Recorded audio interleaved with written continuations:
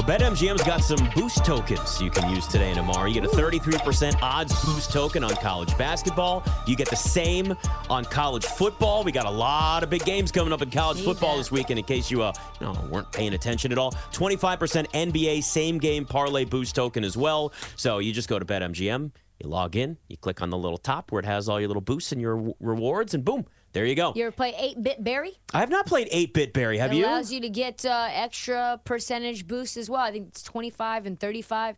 You get to choose Juke. I do Juke a lot. Juke? It's like 3 different kinds of different things that Barry Sanders can do. Juke, Stiff Arm, and something else. Maybe if it's Barry Sanders, Juke should always be the way to go. Juke for sure. Always Juke first. And you get the 25% or the 35% boost on any I love parlay. boosts. Me too. It's boosts. You know what? And sometimes it's not even for, because a lot of these, I mean, these are just odds boost tokens, not even for parlay for those. So if you sit there and you want to take heavy favorite or whatever. Yeah. That's one of my favorite things to do is to go in if you get some sort of odds boost and you're like, okay, whatever. It's like Oregon -9. At this point, it's 9.5, right? So you want to go take Oregon -9, and let's say it's like -125. I don't know what it is off the top of my head. Don't have it in front of me. Take that little boost, maybe get some plus money off it. Indeed. There you go. And you feel good about it. You said something right before we came back. You're nervous about watching this game, aren't you? Yeah, I just am really ready. And I'm kind of pissed off because instead of seeing, I don't know, like Dan Lanning get interviewed and like Kalen DeBoer and seeing clips of like Michael Penix Jr. and some like highlights of just like warm-ups, just like a little Tez Johnson warm-up action, showing highlights or showing just even like pregame warm-up stuff for these two teams. What do I see? I see Wheel of Fortune. What do I see? I see Jeopardy. That doesn't get me in the mood. It's not like turn the lights down low. You got to warm me up a little bit, baby. Like, can we get this thing rolling? From what's happened to the Pac-12 this year, does it really surprise you, though? No, they don't. They don't care. We're the best conference in college football this year. It's crazy because this is probably going to be the best game of the weekend. Yes. I mean, and they put us on Friday. Georgia, Alabama's going to be pretty good. Hold on, we got an awesome. SEC championship game that's going to be pretty damn good tomorrow, too. It's going to be awesome, but the lead-in being Jeopardy and Wheel of Fortune is downright disrespectful. Would they do this to Georgia, Alabama? No, they would not. Well, it's a Friday night, though. They wouldn't put us on Friday. They wouldn't put them on Friday night. Yeah, I mean, listen, the Pac-12 we know is. Here's the thing. They might as well start us off at 10:30. Why? I mean, why? Why even put it in prime time? I was actually surprised they had it at 8. I was like, wait, they didn't do it at 9:30 or 10 or something like that. I'm going to play a little devil's advocate with you guys here, as somebody that did not go to a major college football school and sees how this goes a lot. College football does not get the same attention in this country the NFL does. No. It just doesn't. And a lot of it is based on the fact that it's very regionalized. If you're in an SEC territory, people care about college football. Mm-hmm. But even in Pac-12 territory, do they really, like, you do, but like, honestly, on the West Coast. Right. There's a lot of stuff. I mean, there's a lot of stuff going on in the LA area alone where it's not just going to be about USC and UCLA. There's a lot of other things going on. So college football kind of gets minimal treatment compared to where the NFL is. I didn't tell you guys this, but I took Orlando -3.5 first quarter. And Washington's up 17-13. You mushed our Magic? Oh, my God. Trista, look at them. They're just so what sloppy have you done? with the ball right now. They were 11.5-point favorites for the full game, so I couldn't obviously take that. That was a big number. I couldn't do that, even though they smashed Washington the last game that they played, which was just a couple of days ago. But boy, oh boy, are they getting into the mid-range. Oh, my God. Kyle Kuzma's getting anything he wants right now, faking out Paolo Banchero. I did take Kuzma. I put him in a parlay, like 20-plus points. Hey, he's probably criticizing their right defense. now. Yeah, he might be close to it. So it wasn't anything crazy. But, yeah, the Wizards are just absolutely terrible. But Kuzma's going to – they'll probably trade Kyle Kuzma. He'll go to a contender, and they'll get a bunch of draft picks, and they'll do what your Blazers are going to do with Malcolm Brogdon and just, rebuild. And except Portland's kind of in a better spot than where Washington is right now. Kyle Kuzma's cooking, boy. Yeah, he's good. He's actually been – he's been a lot of fun to watch because Jordan Poole is an absolutely just, he's a mess. Oh, real quick, let's look at our nightly Jordan Poole watch. 0 for 2 with 2 points. Yeah, he is. There he goes. Jordan Poole doing what he does. Ooh, Jalen Suggs 1 steal, Tyus Jones 1 steal. Where's my bell? Already? Ooh, put that in a parlay. Good there. Good job. We go, baby. There we go. Good job. New Mexico State and Liberty right now. Tied at 7 early. It's going to be stuck in my head the rest of the night. It doesn't take much. It's already there. Liberty Bibbity. Liberty Bibbity. Booty, It's kind of booty, surprising, booty. actually, at 7-7. Kind of thought Liberty would run away. I know New Mexico State just had a big win over Auburn like 2 weeks ago, but I do have a sure they'll monster. figure it All right, real quick, before we get into all these games, I have to put, because there's a game actually going on, and I have something in it, a monster parlay. Give it to us. That's so over the top, but it's worth it if I can actually get this to come in here.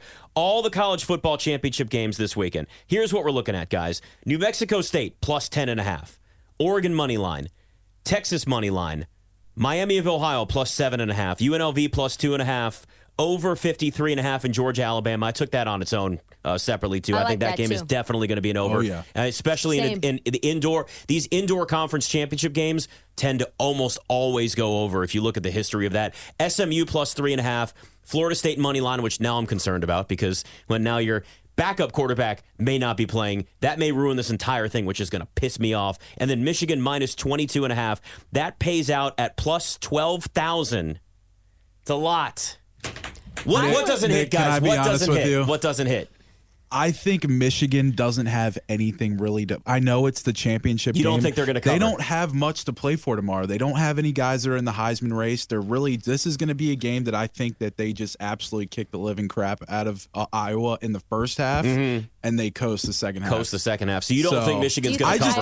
I think it's obvious. Like I'm not against that, but I'm just scared to take it because I don't think Michigan is that worried about this game. Couldn't it just be 24-0 though? Because I don't see Iowa score. I mean, Penn State beat them 31-0. Yep. So, I mean, Iowa. That's the only thing that scares me. Don't get me wrong. Yeah. I know that's insanely over the top. There's a reason why it's plus 12,000. Kind of like the under 35.5. Yeah, 35.5. If that goes with your narrative of Michigan, taking their foot off the gas. We didn't have you here yet when we saw this on. Was it Tuesday? I think it was Tuesday. Actually, you weren't even here either. The first half total for Iowa. Both halves. Half a point. No, it's moved a little bit. I think it's like 2.5 now. That's craziness. Are you I wouldn't kidding take the me? over. I wouldn't take the over. 2.5 or a half a point? You would have even taken the half? I would not touch it. No way. Wow. I mean, this is a nationally ranked college football program in a major conference. This is the Big Ten championship. We're talking game, about them not scoring a point in either half. Neither one, yeah. Yeah.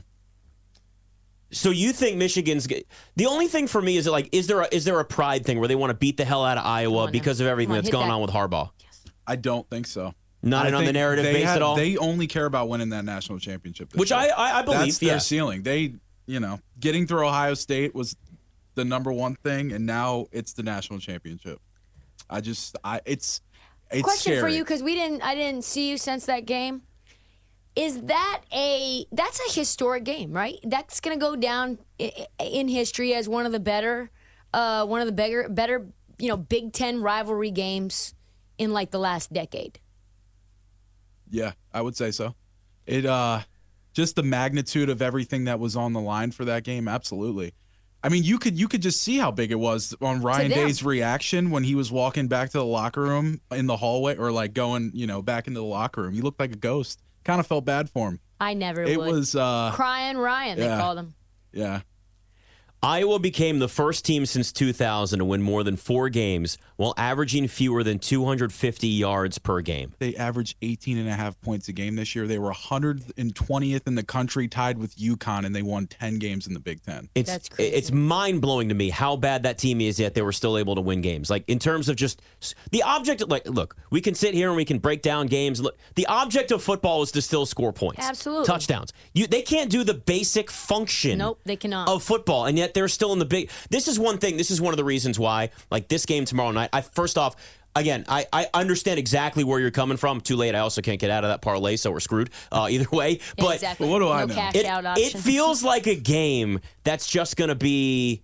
Okay, I'm going to put this on a secondary screen and watch a movie. Right. Like, it just feels like it's going to get really ugly and be unwatchable. Iowa's already unwatchable to begin with, but now in this type of situation that they're in, they don't deserve to be in this game. They shouldn't be in this game. I'm so glad that the Big Ten is going to change and have so many more teams that are going to be worth watching moving forward with all of this realignment. We're not going to have the same divisions. Like none of that's going to exist anymore because nobody needs to watch with all of the great conference championship games we've got starting tonight in the Pac-12 and then tomorrow everything else in the SEC. We don't need to wrap everything up with Iowa, Michigan, and sitting here talking about whether or not Iowa can score 3 points in a half. Right. It's awful. By the way, though, I do love the over in the Alabama-Georgia game. I just want to say. I'm on it me too. I'm on it too. Good. Absolutely. I I'm a little curious about this Florida State-Louisville game because I think Louisville is low-key trash. They lost to Pitt. But with injuries now to Florida State and how much is on the line, I'm curious to see how this game goes. 46.5 is an interesting total as well.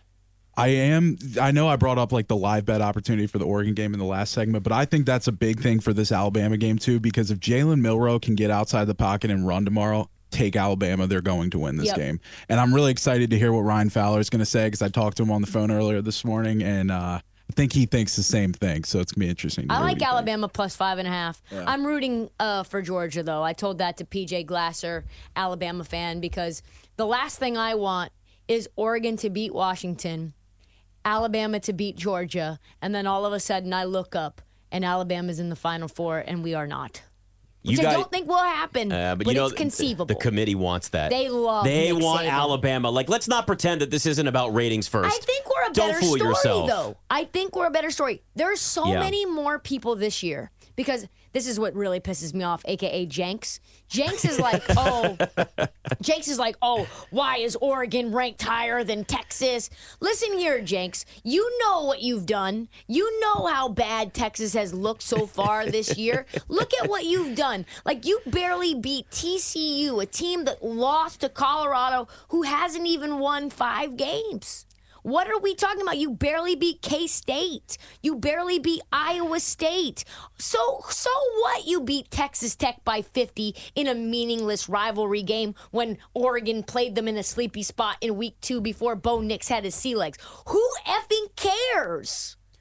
It's also dependent on how much the committee weighs early in the season versus late in the season with things. I think that really matters. Like, Jalen Milroe was a totally different quarterback than what he was early in the season when he got benched. I mean, we watched what he did. He looked like Jalen Hurts against Auburn, right? Like, leading them on that comeback win. Like, that's a quarterback that PJ was talking about this the other day. He's like, I'm going to bet him to win the Heisman next year. I don't think that's not crazy. Texas fans will have you believing that they beat Georgia if Alabama beats Georgia because they beat Alabama and Alabama beat Georgia, so they should actually be in the Final Four. One thing else I will to add is the stuff that I've heard from Boo Corrigan, the CFP commissioner. They're really big on Oregon. So if some of these undefeated teams like Georgia, Florida State lose this weekend, don't be surprised if you see Oregon get like number 2. Wow. Which is crazy to think. Yeah. The way it's gone, but like I would not surprise me. You're right, because what's different than any other year, and I've been an Oregon fan since 2004 because I didn't watch college football as a little kid. I was NBA all the way in NFL.